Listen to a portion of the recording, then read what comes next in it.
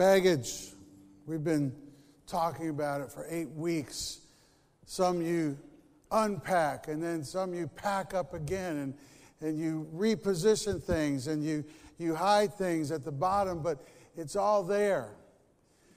And the lesson that has to come out of a series like this is, at this point, only you can make the changes that need to be made. Only you can make the decisions. We've talked about all the different aspects of relationships and how they can be better. We've looked at Scripture. We've looked at the Bible to discern the biblical principles that will help us to live lives of relational integrity.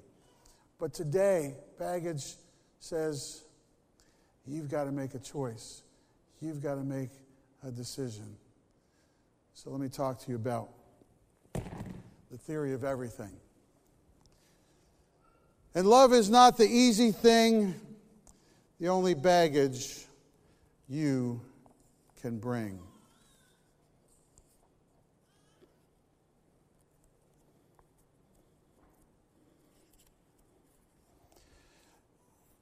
Julie knew she had to change something. After another screaming match with her 13-year-old daughter, Annie, she realized this was not simply a series of isolated fights. This was the dominant form of all her interactions with her daughter. As a single parent, she felt stretched so thin all the time that her emotional resources seemed depleted. This was going nowhere. Ephesians chapter 6. Children, obey your parents in the Lord, for this is right. Honor your father and mother, which is the first commandment with a promise, so that it may be well with you and that you may live long on the earth. And as parents, we love that, we hear that, and we say, yes, they must honor us. Yes, we are worthy of honor for all of our investment. And then Paul says this, fathers, do not provoke your children to anger, but bring them up in the discipline and instruction of the Lord. And so you see, clearly there are two sides to this equation. There's the children honoring side, but we make it easier for them to honor when we understand them. We are required to know them, to understand them, not to frustrate them. Do not provoke your children to anger, but bring them up in the discipline and instruction of the Lord. So that presupposes that we have to know them and we have to know God. We have to know what God wants from our lives so that we can impart it to their lives. And as we do that, and as they honor us, the equation comes out in the right way. It comes out in a way that brings great hope and great joy. The word instruction there is the Greek word paideia. It means the whole training and education of children. It means everything, the entire global system of training them to understand who they are, to understand their feelings, understand specific things that they need to do about life and do about faith. That word is also positioned in a very powerful passage in 2 Timothy 3:16. It says all Scripture, literally says all writing, all the writing is breathed out by God. And in the context, it meant everything that was written in the Jewish Scriptures. All writing is breathed out by God and is profitable for teaching, for reproof, for correcting, for training. And that's the word paideia again. In righteousness. In righteousness. And the word training in righteousness means you teach kids how God thinks. You teach kids how God feels about life. You teach kids how God would act in any given situation. That's the instruction. That's the instruction of the Lord that Paul is writing about. Thinking, feeling, acting, conformed to the will of God. And when you do that, you're pulling together both sides of this equation. Knowing, loving your kids deeply, and showing them the right way to live because you know the right way, because your life is grounded in the right way too. In Colossians, Paul put it this way, Colossians 3, children, be obedient to your parents in all things, for this is well-pleasing to the Lord. One side of the equation. Here's the other side of the equation. Fathers, do not exasperate your children so that they will not lose heart. Don't take the heart out of your kids. Don't suck the life out of them. Encourage them. Encourage them when they fail. Encourage them when their life gets sort of out of sorts, or when the world starts to crumble in around them. Do not exasperate your children so that they will not lose heart. It's when those two sides of the equation come together that you're really experiencing the theory of everything. And that's when parenting becomes a gift you give yourself. But it's not easy, is it? Jerry Seinfeld put it this way, reflecting on family life. He said, there's no such thing as fun for the whole family. And we grew up that way, you know. All these promises of fun for the whole family, You know, there's one kid that's always whining. There's one kid that's always crying. Mom's getting frustrated or dad's getting frustrated. And we start to carry around a lot of baggage. The Bible is such a wonderful book. It teaches us all the principles that we need so that we can live our lives with integrity for relationships. And some of the ways it teaches us is it shows us when we fail. It shows us how sometimes life really is. And then basically it's saying, read this story and don't be like that. And that's what I'm going to do with you today. I'm going to read an Old Testament story from Genesis chapter 27. And it's going to show you how to not be in a family life. This is the epitome of brokenness that you're going to see revealed here in this story. Genesis 27.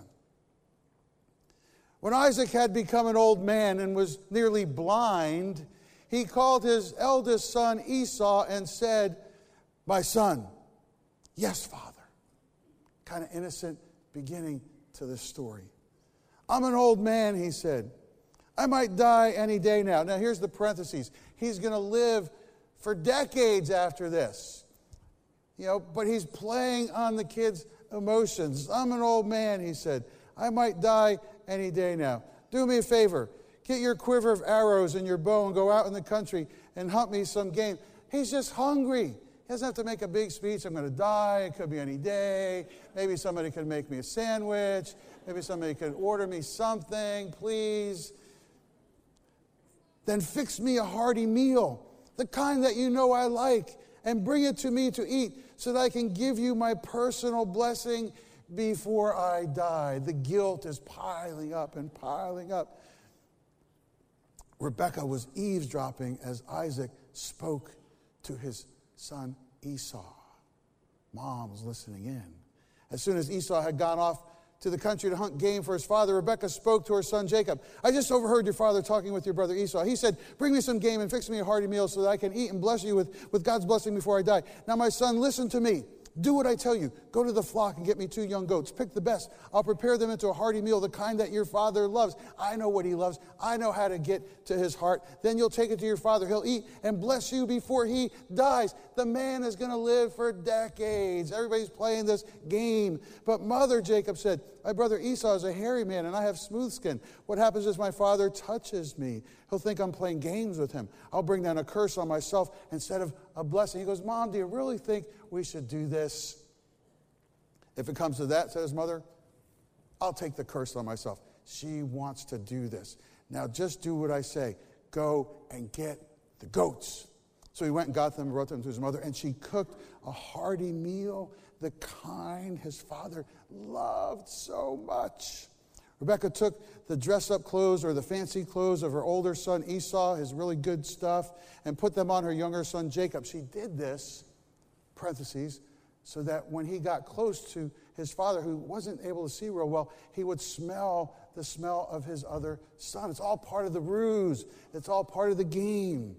She took the goat skins and covered his hands in the smooth nape of his neck. Then she placed the hearty meal she had fixed and fresh bread she'd baked into the hands of her son Jacob. You could smell the bread coming out of the kitchen. It was so wonderful. The meal, he could smell the stew. He went to his father and said, "My father." But he wasn't smart enough to change his voice. "My father." "Yes," he said. "Which son are you?" Jacob answered his father, "I'm your firstborn son, Esau. I did what you told me. Come now, sit up and eat of my game so you can give me your personal blessing." Isaac said, he's starting to catch on here. "So soon? How did you get it so quickly?" He knows you got to go out for the hunt. You got to kill the game. You got to skin the game. You got to cook the game. This happened all a little too quick. So what does he do?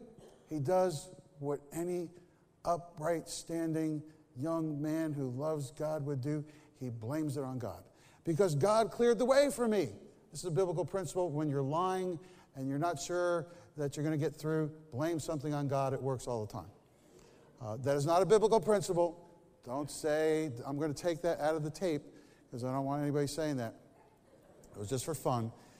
Because your God cleared the way for me. Isaac said, "Come close, son. Let me touch you. Are you really my son Esau?" He's just unnerved by this. So Jacob moved close to his father Isaac. Isaac felt him and said, "The voice is Jacob's voice, but the hands are the hands of Esau." He didn't recognize him because his hands were hairy like his brother Esau's. The mother's chicanery is working. But as he was about to bless him, he pressed him. "You're sure you are my son Esau?" "Yes, I am." Isaac said, "Bring the food so I can eat of my son's game and give you my personal blessing." Jacob brought it to him and he ate. He also brought him wine and he drank. Verses 30 and 31. And then right after Isaac had blessed Jacob and Jacob had left, Esau showed up from the hunt. Enter stage right Esau. He had also prepared a hearty meal. He came to his father and said, "Let my father get up and eat of his son's game." He was so proud that he may give me his personal blessing. His father Isaac said, "And who are you?" "I'm your son, your firstborn, Esau." Isaac started to tremble, shaking violently. So he is just shaking and trembling. He said, "Then who hunted game and brought it to me? I finished the meal just now, before you walked in, and I blessed him. He's blessed for good." In other words, I can't take that back. Esau, hearing his father's words, sobbed violently and most bitterly and cried to his father, "My father, can't you also bless me?" Did you ever see a more dysfunctional group than this? The mother's trickery, the son swirling in the middle of this, the blessing, the non-blessing, the stew. You know, I'm going to die. He's going to live. It's all this craziness of relationship. And it's going to create a lot of baggage. Esau seethed in anger against Jacob because of the blessing his father had given him. He brooded, "The time for mourning my father's death is close, and then I'll kill my brother Jacob."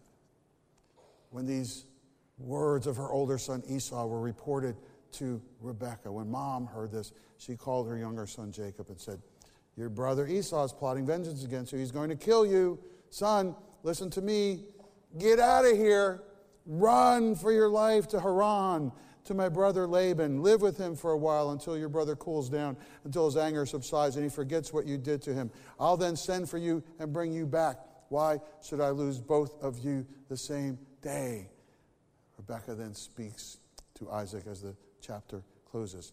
"I'm sick to death of these Hittite women. If Jacob also marries a Hittite woman, why live? I can't take these women. Talk all the time. They never do anything. They just sit down and just yak all the time. And if I have to meet another Hittite woman, I'm just going to scream." What is going on with these people?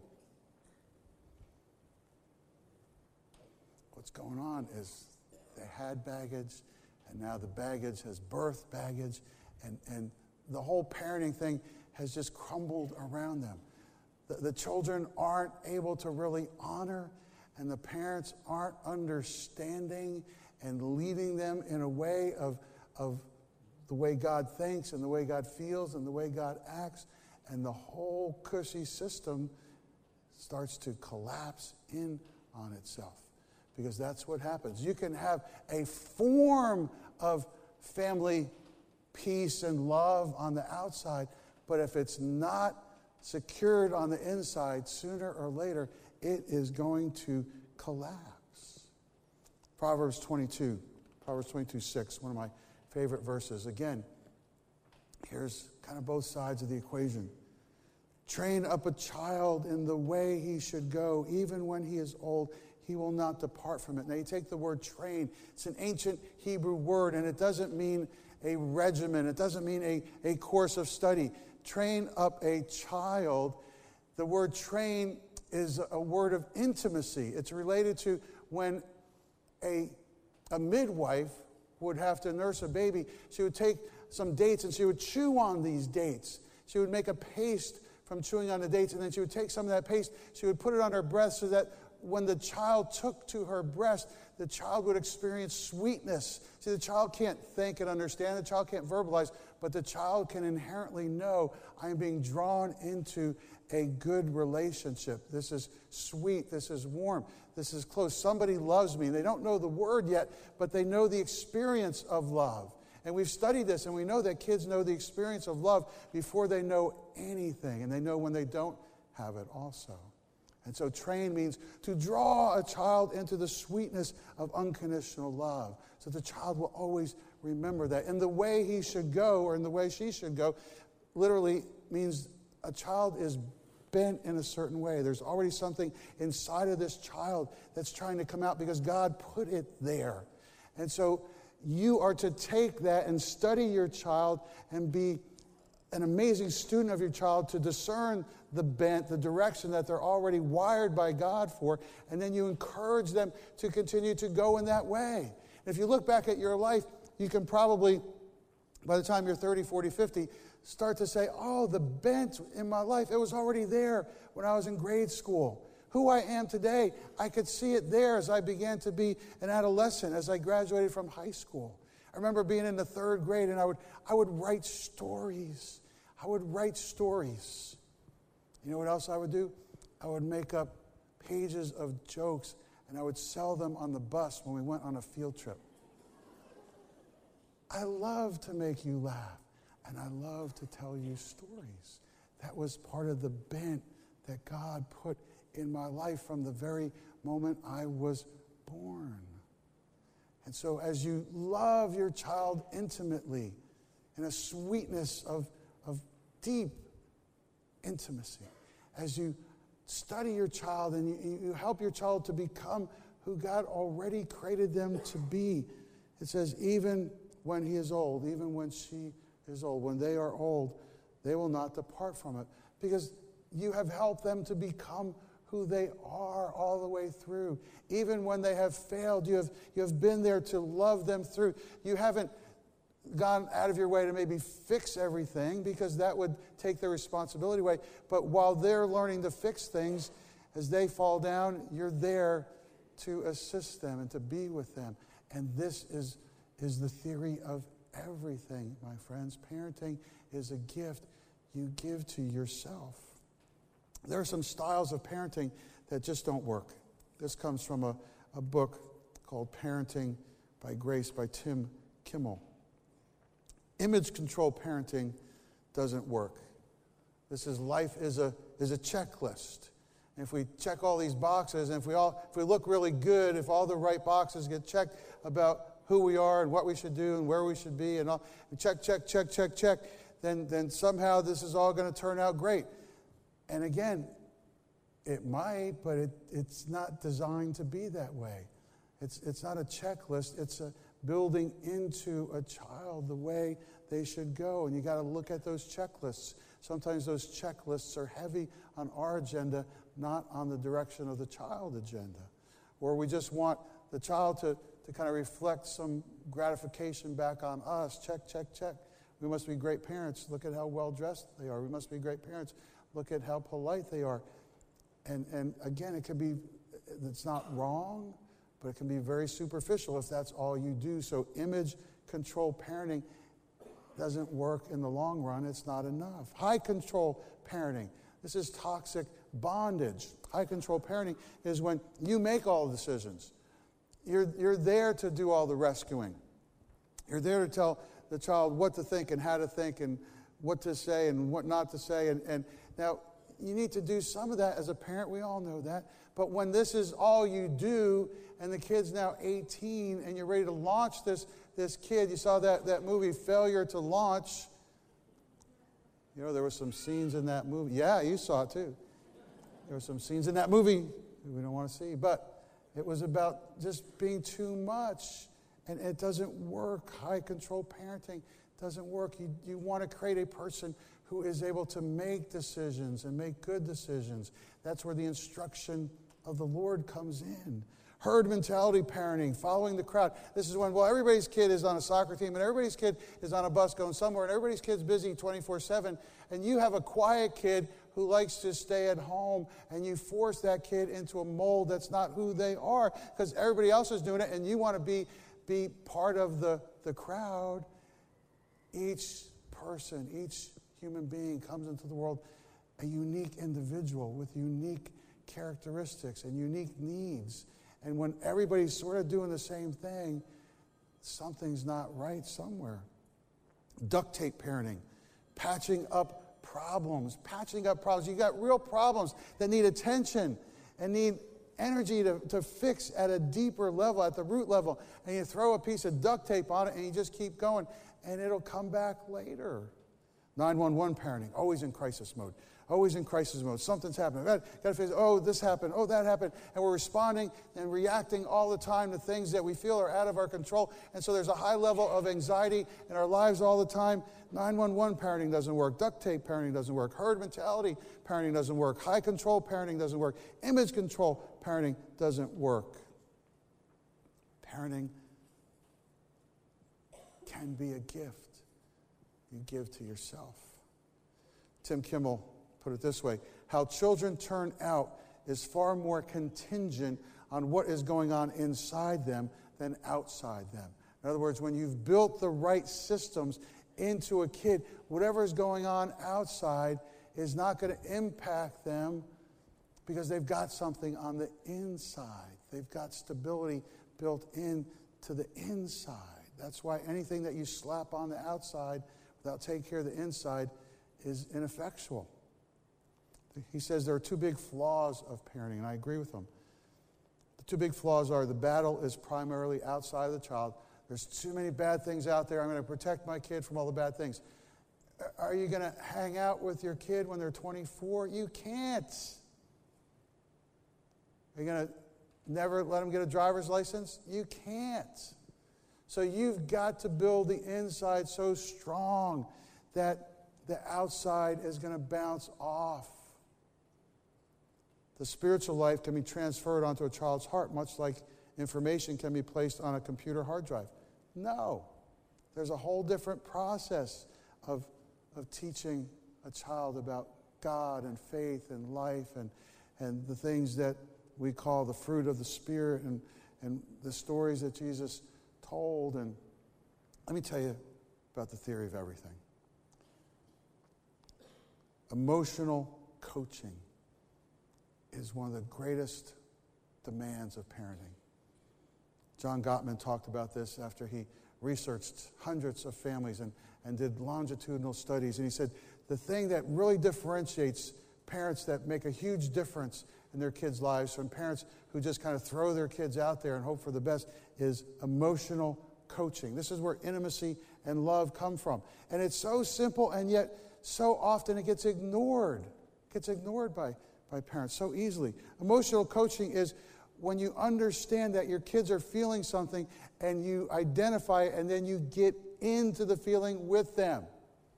And you work the feeling through with them to the other side of the feeling. You seem really sad today, Bobby. What's going on? Let's just sit down for a minute here. Go get Fluffy. We'll put Fluffy on the couch and we'll sit down and we'll just tell me what's going on. And you work through it with them. And when we don't do that, the child never understands that feelings are valuable and feelings are taking them somewhere. And they don't know what to do with them because kids have all the same feelings that we have, but they don't have the vocabulary or the concepts that we have to understand things. Emotional coaching will save you heartache after heartache. It's all about taking the time to sit down and talk about where they are with that feeling that you're seeing. You see it in their face. You see it in their posture. You just see it. Setting proper limits is all about tough love. You've heard about tough love. And that's one of the hard parts of being a parent, when you go, I love you, but you're not going to that party. I know there's going to be drugs there. I know there's going to be drinking there. And we've seen it before, and we're just not doing it. Well, you're the worst parent ever. I hate you. You can hate me all you want. You're still not going to the party. Okay? It's done. It's over. That discussion is over. We'll talk about something that's a little more rational when you are able to.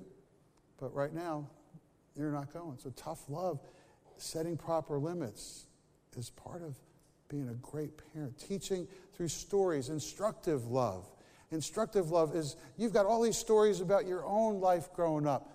Use those stories, mine those stories to teach principles about honesty and about prayer, and about hope. Use those stories to teach your kid just the way Jesus used stories to teach us. And if you can't think of a story, there's plenty of stories in books. Faulkner, you might want to check him out. Plenty of stories in books. Time and engagement. This is what I call banking love. You've heard it before. How do kids spell love? T-I-M-E. And yeah, time takes time. And you go, I got all these things to do. You can't have all these things to do if you've taken the responsibility to be a parent. You've got to create moments and times and seasons. I look back at the parenting years when the kids were younger, and it's gone so fast. But I look back and I go, wow, that trip we took to Cooperstown. Travis and I driving all the way to Cooperstown in the middle of nowhere. And then the Hall of Fame, standing in Hank Aaron's locker. You can't replace that with anything. Going to Shea Stadium, meeting Eddie Murphy in the lobby, going to Yankee Stadium. Travis falling on the field, getting chased by the police to catch a ball by Jose Canseco. It's like you can't get that if you just don't spend time and go. You know, it was amazing. And we went to the 1996 Olympics right after the bombing in Atlanta. Travis just got his driver's license. We're going to the Olympics together. He's driving the car. That's an experience of faith. He's 16. It was crazy. We saw Charles Barkley. I caught Charles Barkley's sneaker after the United States beat Croatia or some team, and I got jumped on and mugged for the sneaker. And you can't. If you don't go, you don't have stories like that. Took Ashley to El Salvador, and we saw poverty that staggers the imagination. We saw it together. And those times pay rich dividends in the years to come. Now we see her in New York, and we see what she does, and we spend time with her. It doesn't matter what age your kids are. They're always your kids. Time and engagement, banking love is so important. Modeling faith and life. Love in action. So important. Got to read you this story from a book called Small Talk, Learning from My Children About What Matters Most. Amy Julia Becker. Not long after William tells me that Jesus sneaks into his room at night, I am praying with Penny before I turn out her light.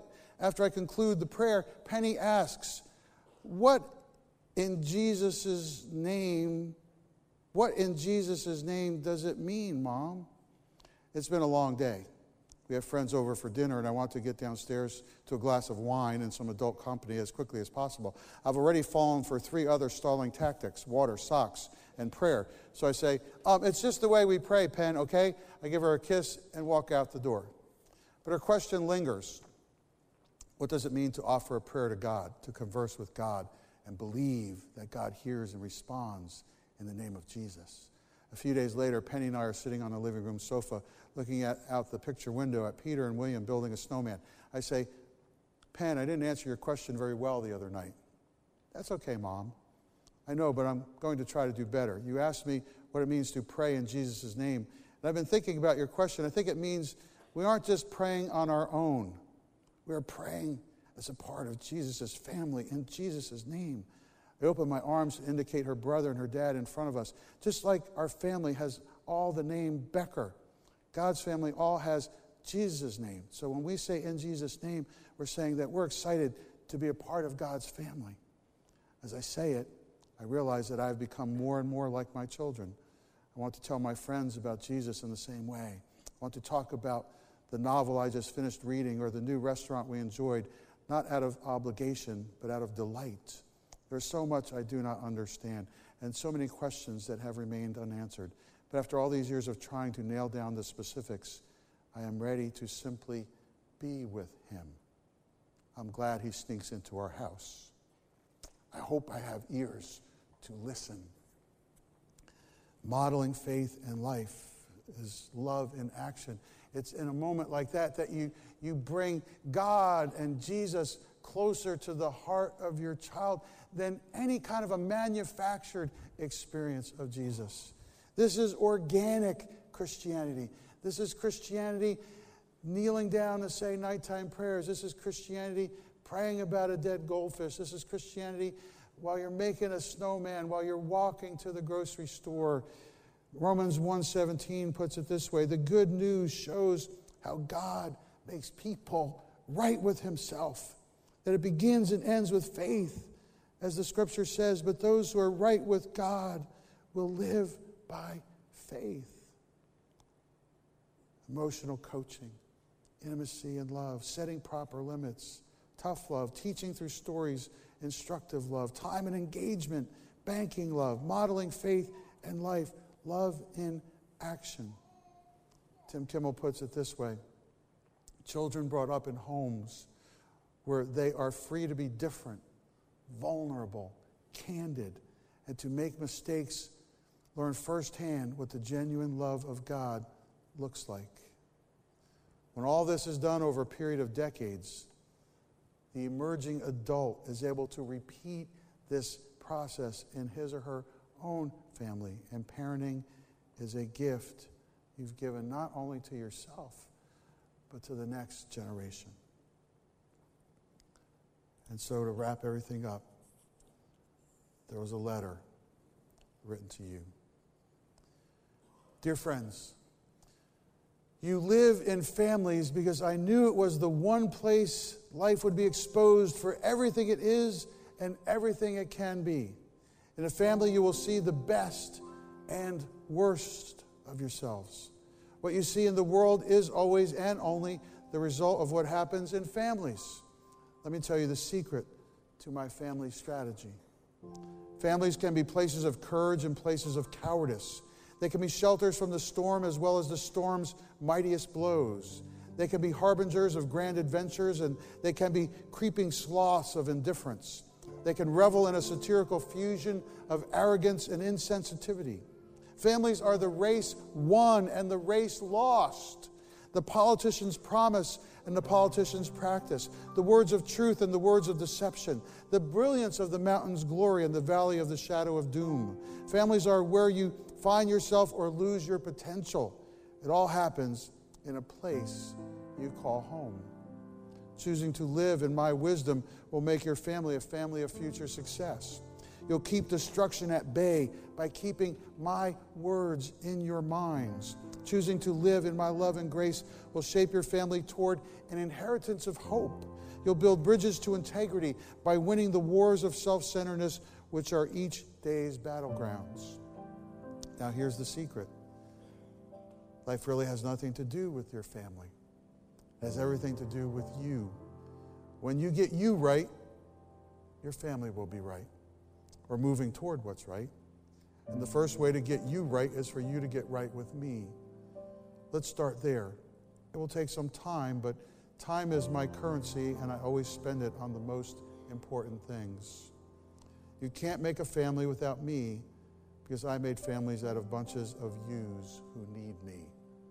Family starts with you. Always been that way. You live in families because I knew it was the one place you would be exposed for everything you are and everything you can be. I'll meet you right there.